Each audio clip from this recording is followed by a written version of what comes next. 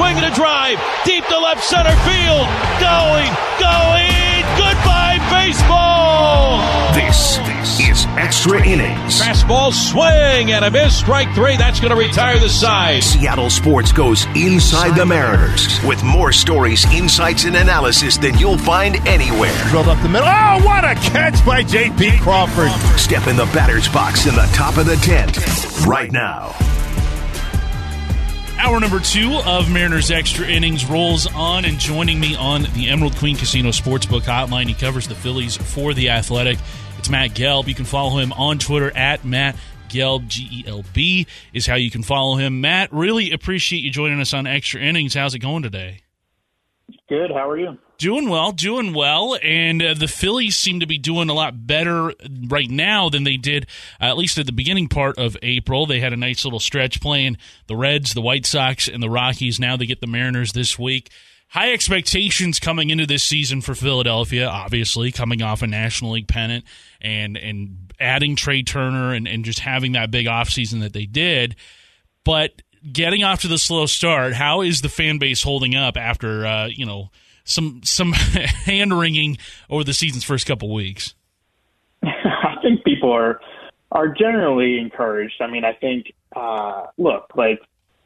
it wasn't the start the Phillies wanted, and people got, into the season. We're so excited. It was a very anticipated Phillies season, just, given how last year went, how surprising and unexpected it was. But, I think there were some concerning spots early on, especially with the pitching, and there still are some weird things going on with the pitching. But I think everyone is fully aware. It's like, look, they're trying to keep this thing, just afloat until Bryce Harper gets back, until, some of the more established hitters in the lineup heat up, until everything just sort of gets straightened out. I think what you've seen is that their starting pitchers have gone deeper into games. It's allowed them to get their bullpen, a little more settled and situated.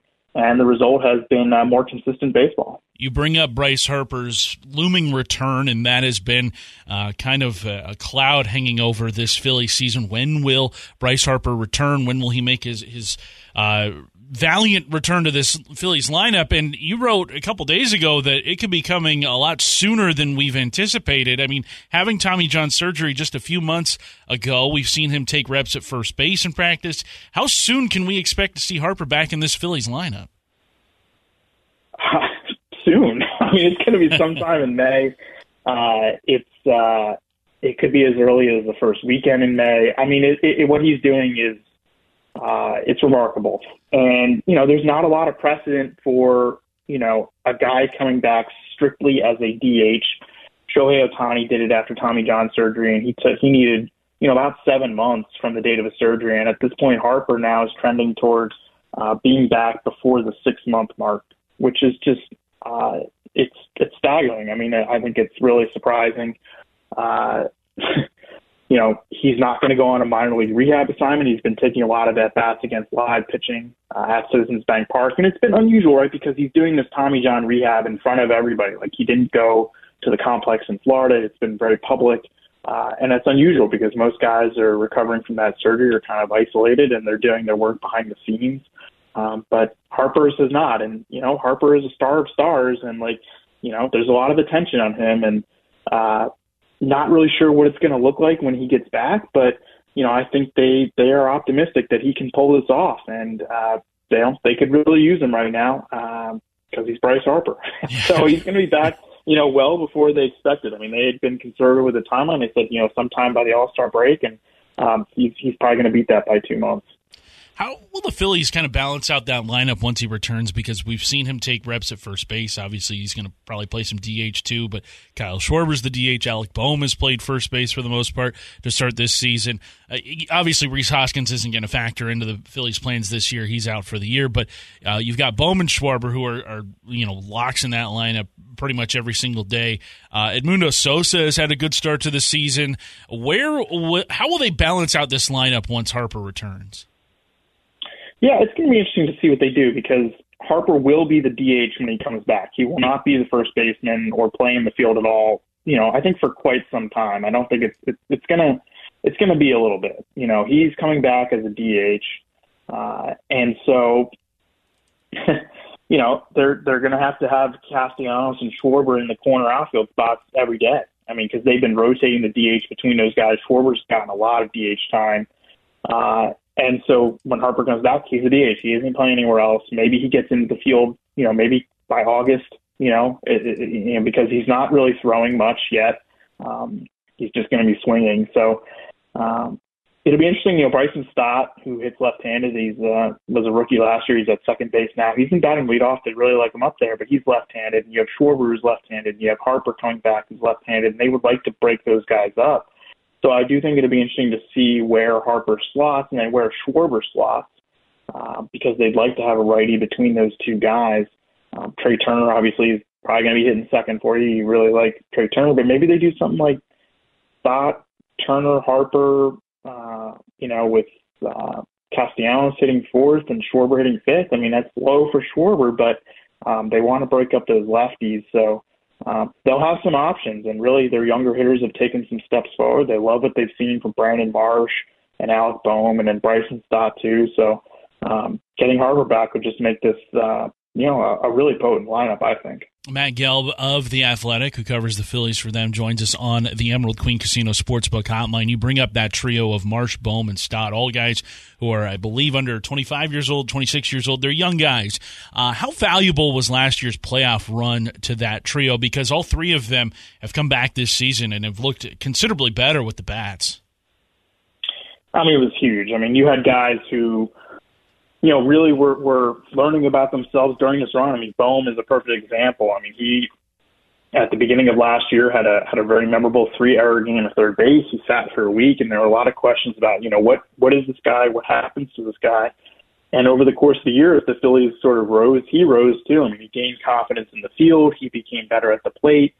And then all of a sudden you look up and he's starting third base in the World Series. And Marsh, is a guy they got at the trade deadline. He, gets out of the Angels organization, has, makes some changes to his swing, and then, he's becoming this sort of cold hero in the postseason with the beard and, big extra base hits. And Stott, same way. I mean, he's a rookie playing shortstop in the World Series, and that experience can only benefit, younger players. And I think they've come into this year just knowing their place and feeling more confident about where they are. And, I think the Phillies are thought that all three guys could be solid everyday players. And I think what they're seeing now is that maybe one or two of them are more than that. And, it's been only 3 weeks or about a month, and it's been really encouraging. Marsh especially, he's on Major League Baseball and OPS right now, which of course is not going to stick for the whole season. But the initial returns on all three of those young guys have been impressive, and it's really picked up the slack because, they have gotten kind of inconsistent performances from Turner and Real Muto and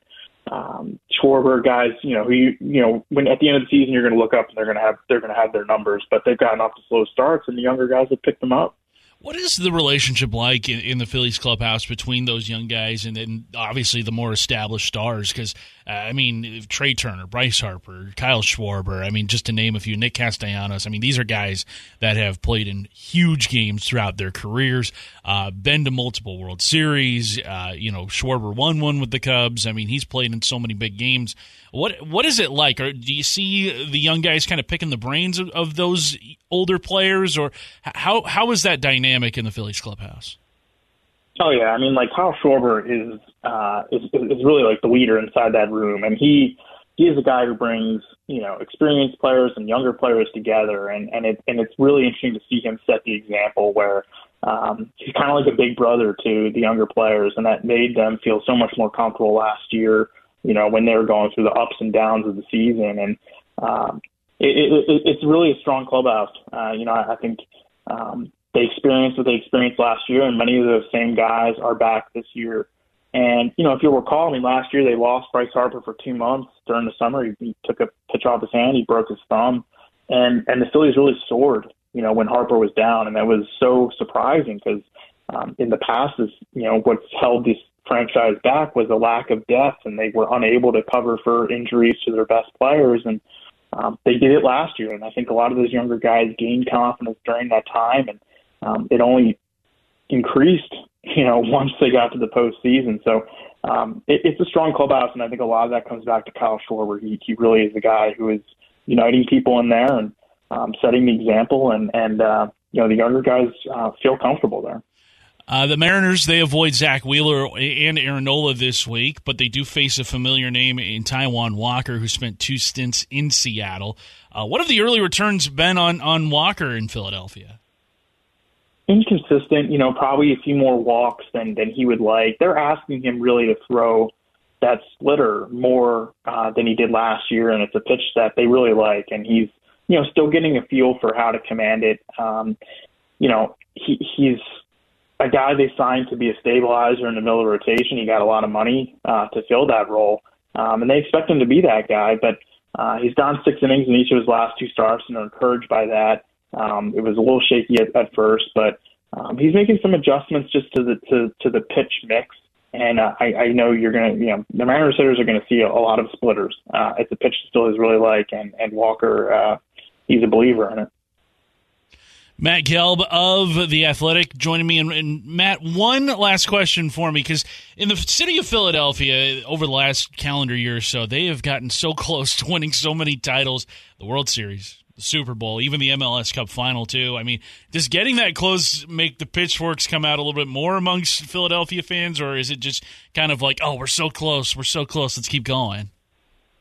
I think it depends on the person. I don't know. I mean, I think, it's been the last calendar year for Philadelphia sports fans has been, I think, really exciting. I mean, they, especially on the baseball side, I mean, the Phillies have been so bad for so long. It had been, it was really the Phillies and the Mariners both had the 2 longest droughts in the sport.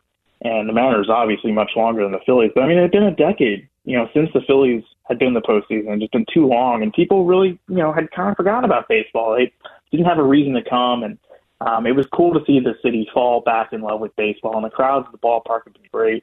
It's going to be a $1 dog night, the first game of the Phillies-Mariners series. And it's probably going to be a big crowd. That gets a lot of people out to Citizens Bank Park. But, no, I think it's been bittersweet for a lot of people. I think the last calendar year is that, so much potential and getting so close, especially the Eagles, having the halftime lead at Super Bowl, and bittersweet. But you know what? I mean, it's better to be captivated and entertained by your teams, and I think right now Philly sports fans have that. Matt Gelb of The Athletic covers the Phillies. You can follow him on Twitter at Matt Gelb. Matt, really appreciate you hopping on. Enjoy this series and enjoy those $1 dogs. Still to come in this hour, Kyle Glaser of Baseball America stops by at 8:30 p.m. to talk some prospects and also to talk about Jared Kelenich's start to the season. But up next, Jason Churchill, one of the best local voices in baseball. He joined Bump and Stacy earlier today to talk about this Mariners team through the first 22 games. Let's take a listen to that conversation. It's coming your way right after the break here on Mariners Extra Innings, Seattle Sports Station and the Mariners Radio Network. You're listening to Extra Innings, Inside the Mariners, on the home of the Mariners, Seattle Sports. We began the evening in 3 Up, 3 Down talking about Chris Flexen and how it just has not gone right for him to start the 2023 season. Now part of that is just being thrust into the starting rotation when he was not planning on that to begin the year, but also he has plenty of starting experience with this Mariners team, making over 50 starts over the last couple seasons, leading the team in innings pitched back in the 2021 year. So what should the Mariners do with Flexen's spot in the rotation? Obviously, when Robbie Ray returns, that goes to him. But if that time frame for Ray's return turns into something a little bit longer, what do you do in that starting spot in the rotation? Jason Churchill, a prospect insider who does a great job covering baseball, covering the Mariners. He joined Bump and Stacy to talk about that, as well as a whole host of other things this Mariners team has going on for themselves after the first 22 games in the year. That's a rough spot. You're looking at 18 earned runs in his last 3 starts. Here's the thing, though. I think we know he's better than that. Okay, we don't think he's like one of the worst starters in Major League Baseball. Right? He's on a bad run. He does get hit a lot. He doesn't miss a lot of bats. He's not a ground ball guy. There's really no formula there for Chris Flexen to go 6 every time out. He's going to have blow-ups. And even when he's going good, he'll throw the ball pretty well 2-3 times in a row. There is a little bit of a blow-up. Maybe he gives up 4 and 5 1/3 or something along those lines. They need to get him back on track. They're going to need him. I mean, guys get hurt. They're going to miss starts. You might want to skip someone at some point over the summer. You're going to need guys like Chris Flexen to go in and throw quality innings. And he's just not commanding anything consistently right now. He always has the 1 or 2 bad innings. And obviously in this most recent start, they had the double play and then the very next, and it gives up the home run. But that's Chris Flexen. It's contact. He's pitching to contact. He can't miss bats. He doesn't have the big velocity. He doesn't have the out pitch with the changeup or the curveball or the slider. He's got to be able to get defense behind him consistently and throw strikes and work from ahead. He just hasn't done that. But we've seen, Marco Gonzalez and Chris Flexen are very, very similar in a lot of ways. Even though one's a righty and one's a lefty, they need to work in certain areas of the zone and try to get the hitter to expand. But when you don't have your best, like their margins for error is basically zero, and we're seeing that right now with Chris Flexen. I would imagine Flexen gets another start, and depending on how well he does, how well that goes, may get another one. But to be honest with you, I'm not sure what the answer is here. Until Robbie Ray is back, and that seems like it's up to a month away. I'm not really sure what you do here. I don't think it's obvious that you go down to the minors and you pull up Taylor Dollard or Bryce Miller or Brian Wu or Emerson Hancock. I don't think that's the answer at this point. I think it impedes the development of those arms. Those guys are not major league ready, in my opinion. And I don't think the Mariners believe that either. But they might not have a choice at some point. Chris Flexen has to throw the ball better. And we know he's capable of doing that. They need the good Chris Flexen to stand up the next couple of times through. Hey, Church, defensively, JP, these last couple of games have been awesome. And I look at him and I look at how his body was made up of last year. He looks a bit thicker and stronger to me.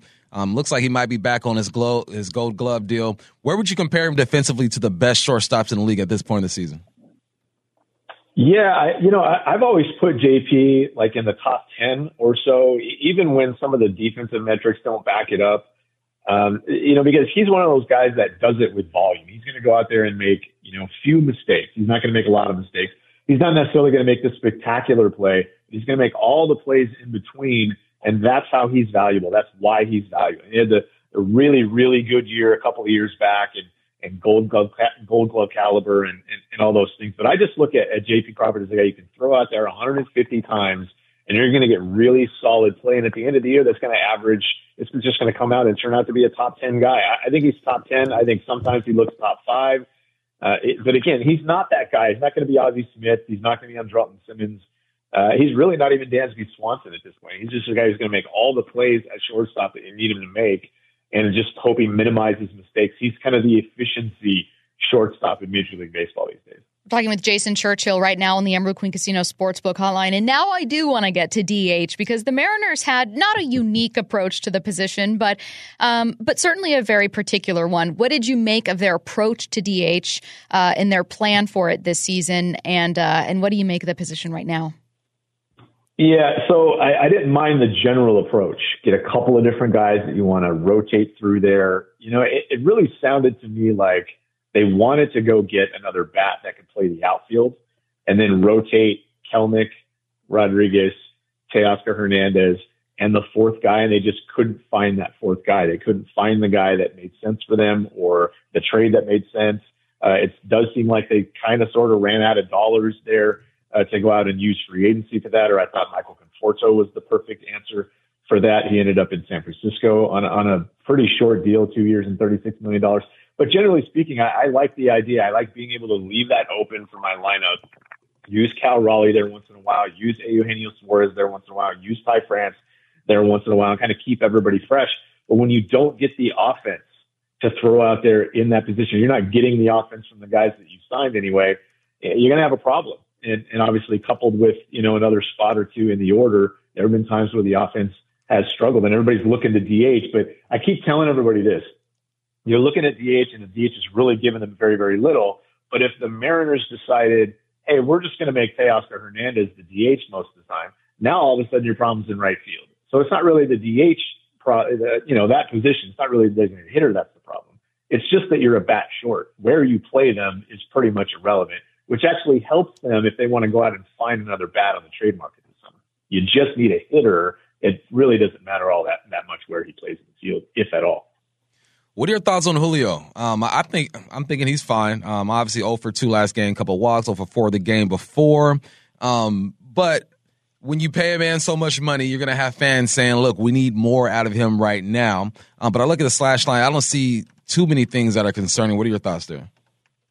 Yeah, I don't see anything concerning. And a lot of folks are pointing to his chase rates and things of that nature. But, he's a guy who does expand the zone a little bit. He did it last year, depending on which set of metrics you use. He was around 33.5% in chase rate a year ago, and he's about 36% this year. It's not that big of a difference. He can hit that pitch that's 3-4 inches off the plate, and he can hit it 400 plus feet, hit it out of the ballpark, hit it down the line, hit it in the gap. So I'm not really significantly worried. With Julio, sometimes I think he's a little too aggressive, and then sometimes I think he's not aggressive enough. And maybe right now he's just kind of stuck in between these first 3 weeks or so. But, when you look at the overall body of work here, I try not to get caught up on batting average. He's hitting, about 245.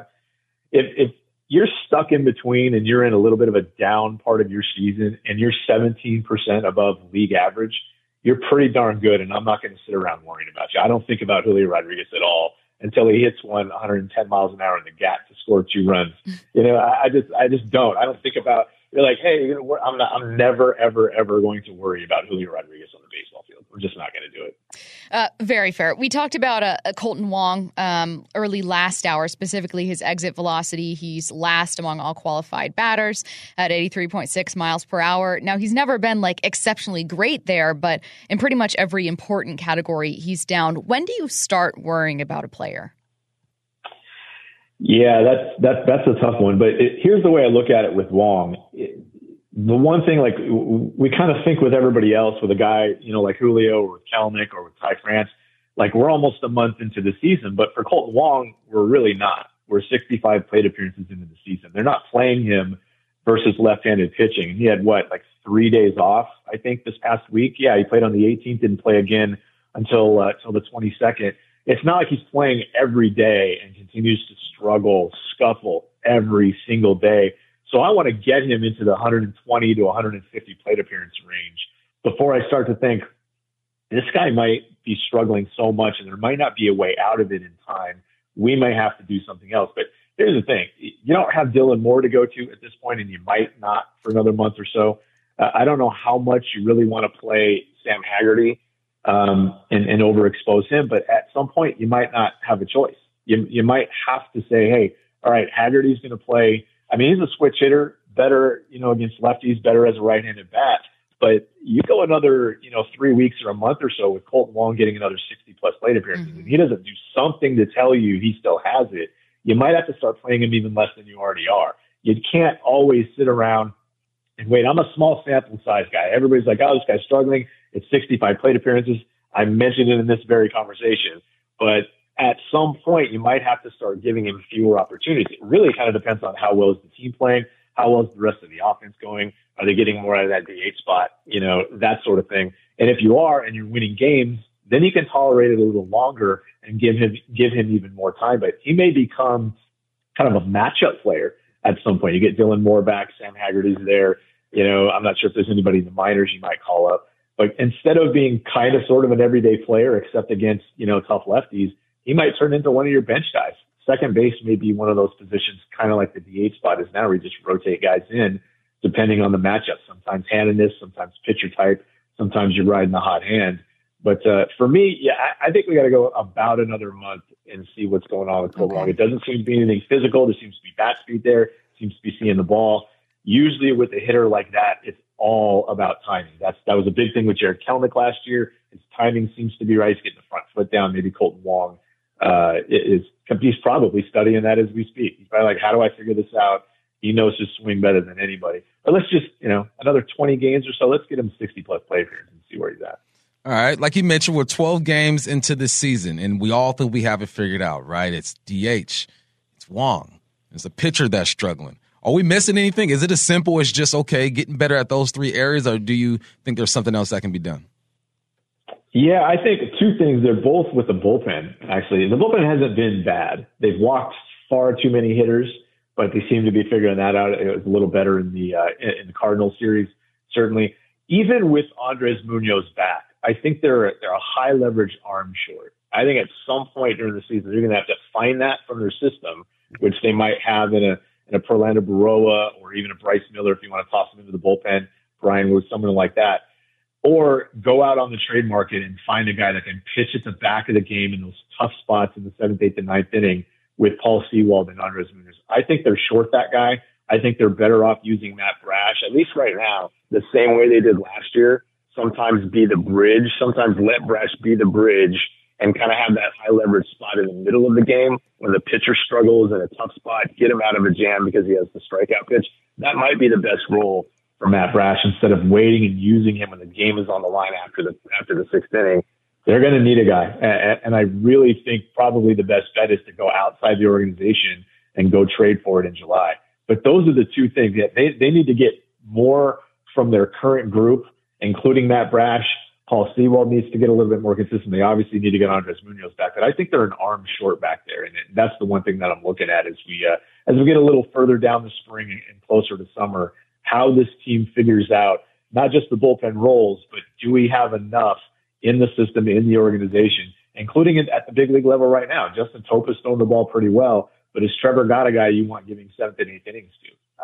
Not for me. I want to go out and get someone else that's done that before. Couple more segments to get to on Extra Innings. We've got a round of pepper, taking a look at some of the biggest headlines in baseball. But up next, Kyle Glaser of Baseball America. We talk Jared Kelenich's blistering start to the season, some Mariners prospects. We also get into the A's potential relocation and just what that might mean for the future of the AL West here in Seattle and also across, you've got Houston, LA, you've got Texas, what it means for those teams as well. Kyle Glaser, Baseball America, joins me. Coming up next here on Extra Innings, don't go anywhere. This is the Mariners Radio Network. You're listening to Extra Innings, Inside the Mariners, on the home of the Mariners, Seattle Sports. We're back on Extra Innings here on Seattle Sports and the Mariners Radio Network. And joining me on the Emerald Queen Casino Sportsbook Hotline, he writes for Baseball America. It's Kyle Glaser joining me. And Kyle, really appreciate it. How's it going tonight? Doing all right. Thanks for having me. No problem. Kyle, the big story in baseball right now, at least here in the American League West, is the pending relocation of the Oakland A's. And you wrote a great column in Baseball America this week talking about team relocations. And here in Seattle, obviously, we're no strangers to that, having lost the Sonics 15 years ago.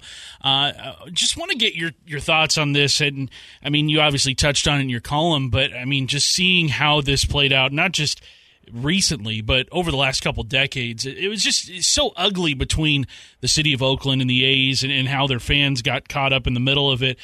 Just what was your initial reaction when you saw the news the other day that the A's in Vegas had come to an agreement? It wasn't terribly surprising. I think anyone reading the tea leaves could see this is where it was going. Obviously, the A's and the city of Oakland and the greater East Bay have had a lot of negotiations over the years to try and get a new stadium. We've heard all about over the years San Jose and Fremont and Howard Terminal and Jack London Square and Laney College, all these potential sites. They weren't able to come to an agreement on all of them. And we really saw over the last 2-3 years in particular, post-pandemic, just a very, very transparent attempt by A's ownership to make things as bad as possible at the Coliseum, both on and off the field, to really try and leverage a new stadium, whether that was in Oakland or elsewhere, and make the situation appear even more dire than it was. Now, with a potential stadium deal locked up here with the city of Vegas, people now wonder, do you think the A's will increase their spending now that they have got this hurdle out of the way? But seeing how this ownership group has had plenty of opportunities to do so, ever since taking over, and they have chosen not to, do you think we'll start to see the A's once they do get to Vegas, pending that approval and pending all that for Major League Baseball, do you think this will finally sort of unleash their pocketbooks? Well, keep in mind there's still a lot of steps that have to happen between this and actually physically moving to Las Vegas. There's still a lot of legal and legislative and financial hurdles that have to be crossed. So this was just a first step. But if all of those go according to plan, at least as far as the A's hope, and they do get to Las Vegas, we've seen teams do this a lot. Promise, once we get a new stadium, we'll start spending more and everything will be better. And in reality, when it's the same owner in charge, nothing really changes, at least in terms of the long term. We saw this with the Marlins, for example. They kept talking about, we need a new stadium. They got into the new stadium. They spent a bunch of money the first year or two, and then immediately went back to their penny-pinching ways. You can go back to the Padres when they moved into Petco Park in 2004.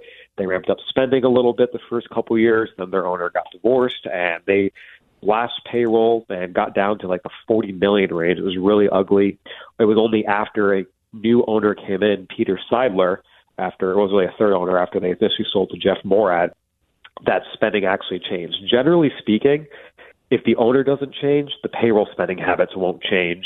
And even if the owner changes, sometimes it still doesn't make a difference, as we see with the Marlins and Bruce Sherman. So it really comes down, it's more about the owner than the ballpark. Kyle Glaser of Baseball America joining us on the Emerald Queen Casino Sportsbook Hotline here on Extra Innings. And Kyle, in the AL West, you had a big promotion earlier last week. Zach Neto of the Angels gets promoted, the first of the class of 2022 to reach the big leagues.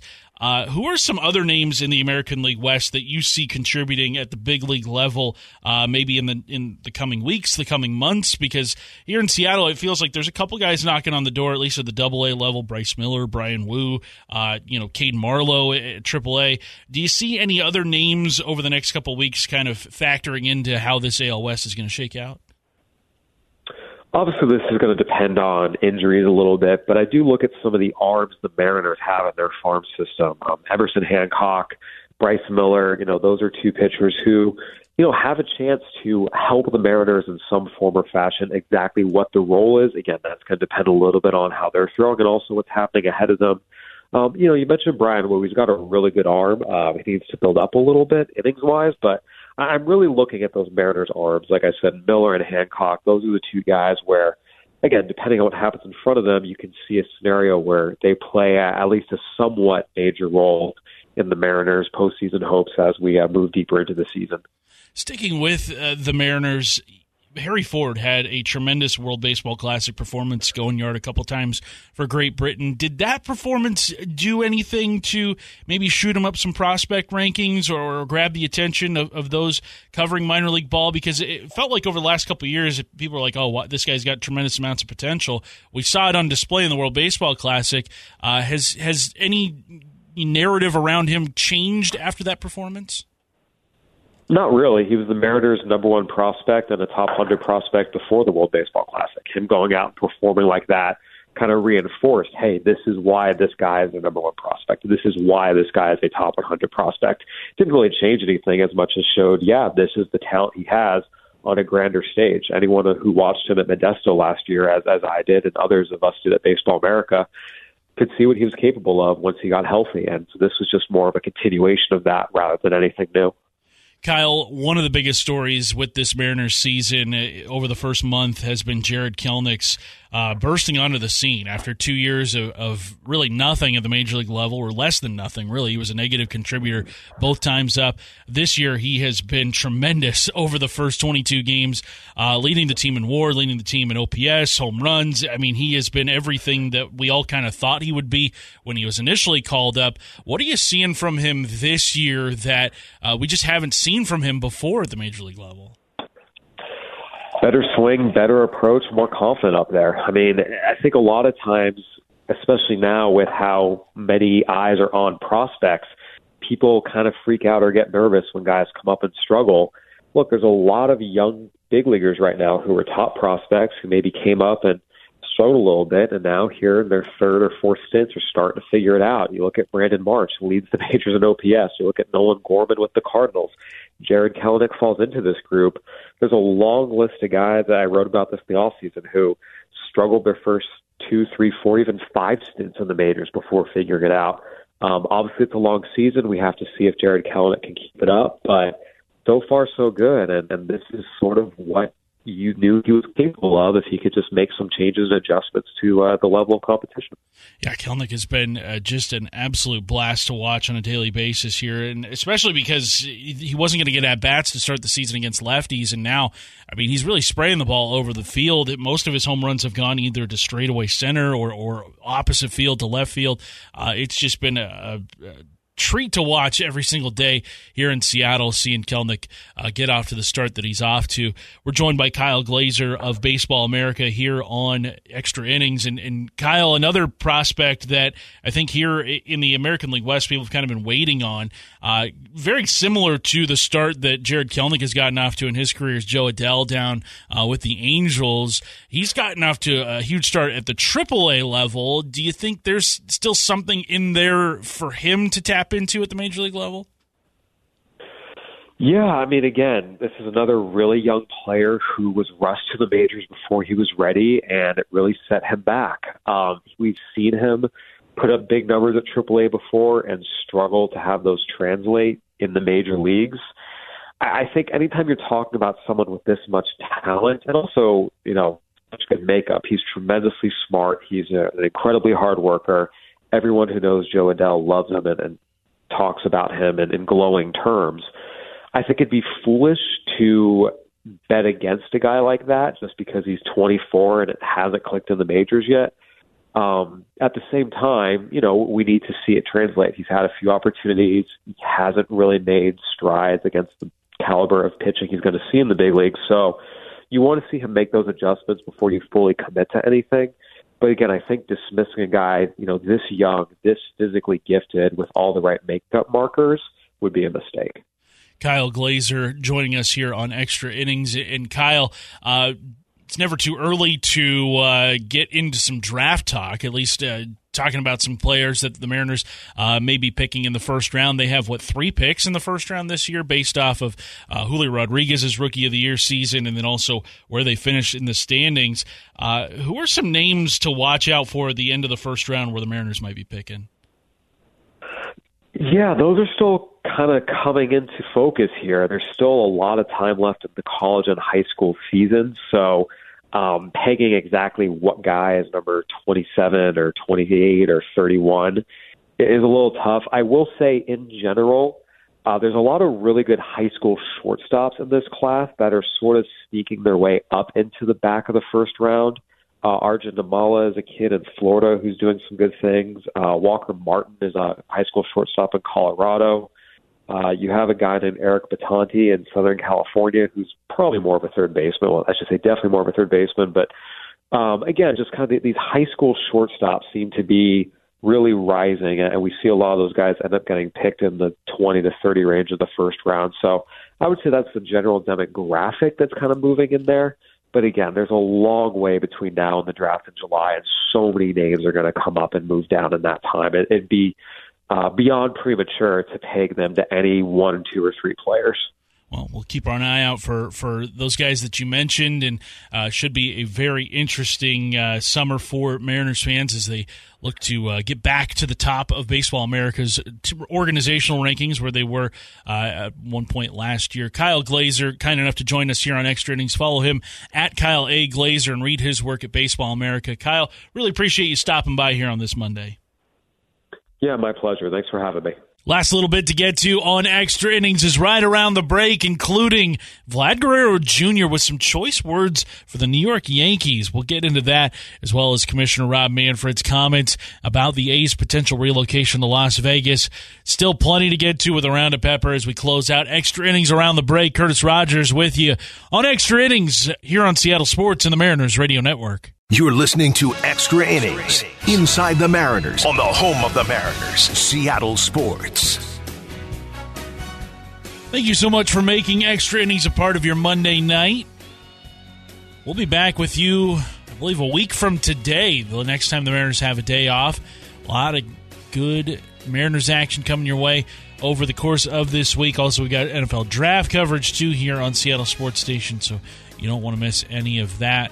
But before we get into the rest of our week, we got to finish up here on Monday night. Take a look at some of the biggest headlines in Major League Baseball over the last few days. And Vlad Guerrero Jr. with some interesting comments over the offseason in an interview he did, I believe it was with ESPN Deportes, talked about how he would never, ever play for the Yankees. And his quote was not even dead. Like he is adamant about never, ever playing for the Yankees. And Ben Nicholson-Smith, who reports for the Blue Jays on Sportsnet up in Canada, said that Vlad Guerrero Jr. ahead of their series against the Yankees doubled down, saying he has personal and family reasons for preferring not to play for the Yankees and would never change his mind. It reminds me of Ken Griffey Jr.'s hatred of the Yankees and how he said he would never, ever play for them following his dad's stint with the team back in, I believe it was the early 80s. And, I wonder if there are other players out there in baseball that kind of share that sentiment. And it's interesting that in both of these instances, it is the son of a Hall of Fame player, Vlad Guerrero Jr., obviously, Ken Griffey Jr., or son of a player that has, had a very successful career in the big leagues, Vlad Guerrero and Vlad Guerrero Sr., Ken Griffey and Ken Griffey Sr., I don't know if there's any bad blood that I'm aware of Vlad Guerrero Sr. with the Yankees, but maybe, when Vlad Guerrero Sr. was a free agent back in the day after he left Montreal, maybe the Yankees were in pursuit of him.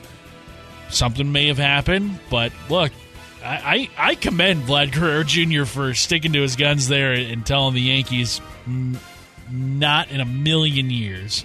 Respect to him.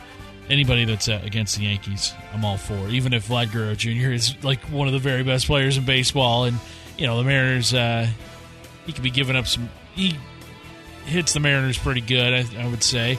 Also in Major League Baseball, we just talked about it with Kyle Glaser, but the A's and their continued heavy flirtations with the city of Las Vegas. It feels like it's almost a foregone conclusion that they're going to be on their way to Vegas within the next couple of years. Commissioner Rob Manfred speaking today about the A's agreement with the city of Vegas. Manfred had this to say. Now, try and not barf after you hear this. It says, Manfred, quote, "I feel sorry for the fans in Oakland, I really do, but for the city of Oakland to point fingers at A's team owner John Fisher, it's not fair. We have shown an unbelievable commitment to the fans in Oakland by exhausting every possible opportunity to try to get something done in Oakland. Unfortunately, the government doesn't seem to have the will to get it done," end quote. Yeah, that's not entirely true, Commissioner Manfred. You see, John Fisher poisoned the well so much in Oakland that the city of Oakland was like, fine, good riddance. We don't want you anymore. The A's ownership situation, I mean, it gets often overlooked in the world of sports because, as far as I know, we haven't heard anything, just gross coming from the organization the way we do from like the Washington Commanders with Dan Snyder and the Phoenix Suns with Robert Sarver and the Clippers with Donald Sterling all those years ago. But the A's ownership are clearly looking for the most profitable thing that they can do here, and moving to Vegas appears to be that, at least in their mind. I don't know if it's necessarily a step up because the Oakland TV market is bigger than what it is in Vegas. You've got a huge just population area in the Bay Area, whereas Las Vegas, outside of that city in the state of Nevada, it's like Henderson, and that's about it. There is hardly anybody coming to Vegas that is a local. Now, you're going to get a lot of opposing fans traveling to your city, that's for sure, because, as we know, Vegas is one of the biggest tourist destinations in the United States. But this whole agreement that the A's have with Las Vegas just seems so not well thought out at all. And it just seems like the A's are running from Oakland because they didn't want to fork over more money than they were willing to, even though they could clearly afford it, even though they could clearly make something happen in Oakland. I mean, they've spent more time in Oakland than they've spent anywhere in their entire cities or their entire franchise's existence. So, I mean, just an awful, awful situation. And get this, too. Manfred also added that it would be feasible for the A's to share a stadium with their AAA affiliate, Las Vegas Aviators, until their new stadium is built. Now, Jeff Passan of ESPN wrote late last week that the A's new stadium in Vegas, were it to be built, would not be completed until about 2027 at the earliest. That's 4 years from now. That's 4 seasons from now. The A's current stadium lease expires next season in 2024. So after 2024, they're going to have to find a new home outside of the Oakland Coliseum.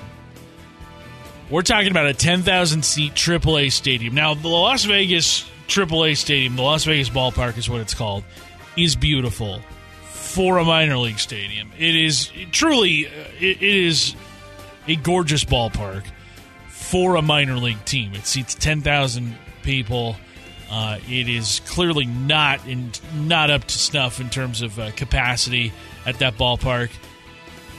I would be embarrassed if I were an A's fan. I mean, look, I don't think the A's fans are going to be traveling to Vegas the way that Raiders fans have when they departed Oakland for the city of Vegas. But you're really gonna put a Major League Baseball team in a AAA ballpark for 3 seasons, potentially 3 seasons. This plan just never.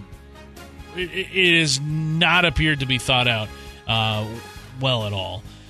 Now, I will say 10,000 seats on average will get you a higher attendance figure than I think what we have seen in the Coliseum over the years. Now, I'm not painting that as the fault of A's fans, that's for sure. I mean, look, we know what it's like here in Seattle to lose a team. People always point to the attendance figures in Seattle the final year that the Sonics were in town and said, oh, look, they didn't want to support their team at all. And it's like, well, it was a foregone conclusion that they were going to be leaving, or at least it was a very likely thing that they were going to be leaving. Of course people aren't going to show up to the ballpark. Of course people aren't going to put their hard-earned money in the pockets of owners that want to take teams away from their city. Like, you've got to be kidding me with that.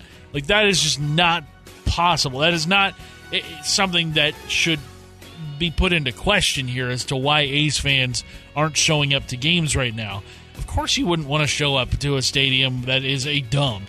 Like, you've got a possum infestation. I'm dead serious about this. There's a possum infestation in the visiting radio booth at the Oakland Coliseum. Like, they can't get that figured out. They can't get the plumbing figured out. They have been in this decrepit, rundown stadium for, it feels like, my entire lifetime. It is just a disastrous situation for the A's and their fans. Let's have a little bit of light humor here on Extra Innings. The Dodgers currently have 4 players on the paternity list. 4. Mookie Betts, Evan Phillips, Brusdar Graterol, and Max Muncy.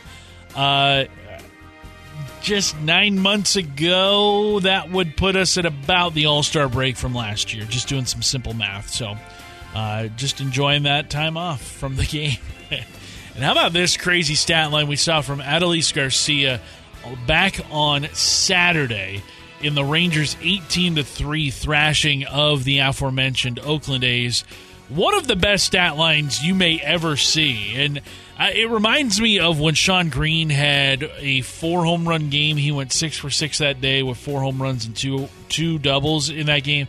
Well, this Garcia stat line, the Rangers outfielder, very close to what we saw from Sean Green that day. He went 5 for 6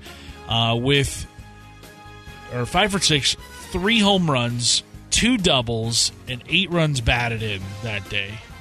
Or actually, it was 5 for 5 that day. 5 for 5, 3 home runs, 2 doubles, 8 runs batted in. Got hit by a pitch. What? Like, that is an absurd stat line. You're never going to have a better day with the bat in your hand. Like, you can't even do that on MLB The Show. I've tried. Believe me, I've tried. And I'm sure they're going to have an unlockable moment this week. Try to replicate what Adolis Garcia did, at least in terms of total bases. But total bases for that game, what? You had 3 home runs, so that's 12. 2 doubles, that is... Jeez. You had, what, like 16 total bases that day? An absurd day. Absurd day for one guy. Shout out to him for having the day of his life on Saturday. That is going to do it for us here on Mariners Extra Innings. Really appreciate you stopping by. If you missed any part of tonight's show, we've got interviews with Brandon Gustafson of Seattle Sports, Matt Gelb of The Athletic, who covers the Phillies, Kyle Glaser of Baseball America. You have got one place to go to, and that's seattlesports.com if you missed any part of today's show. Actually, two places you can go to. You You can also download the Seattle Sports app and stream every hour of every show available at your fingertips. Really appreciate you joining us here on this Monday evening. Mariners take on the Phillies tomorrow, 3:40 first pitch, 2:30 pregame show coming your way. I'm Curtis Rogers. Really appreciate you stopping by. This has been Extra Innings on Seattle Sports and the Mariners Radio Network.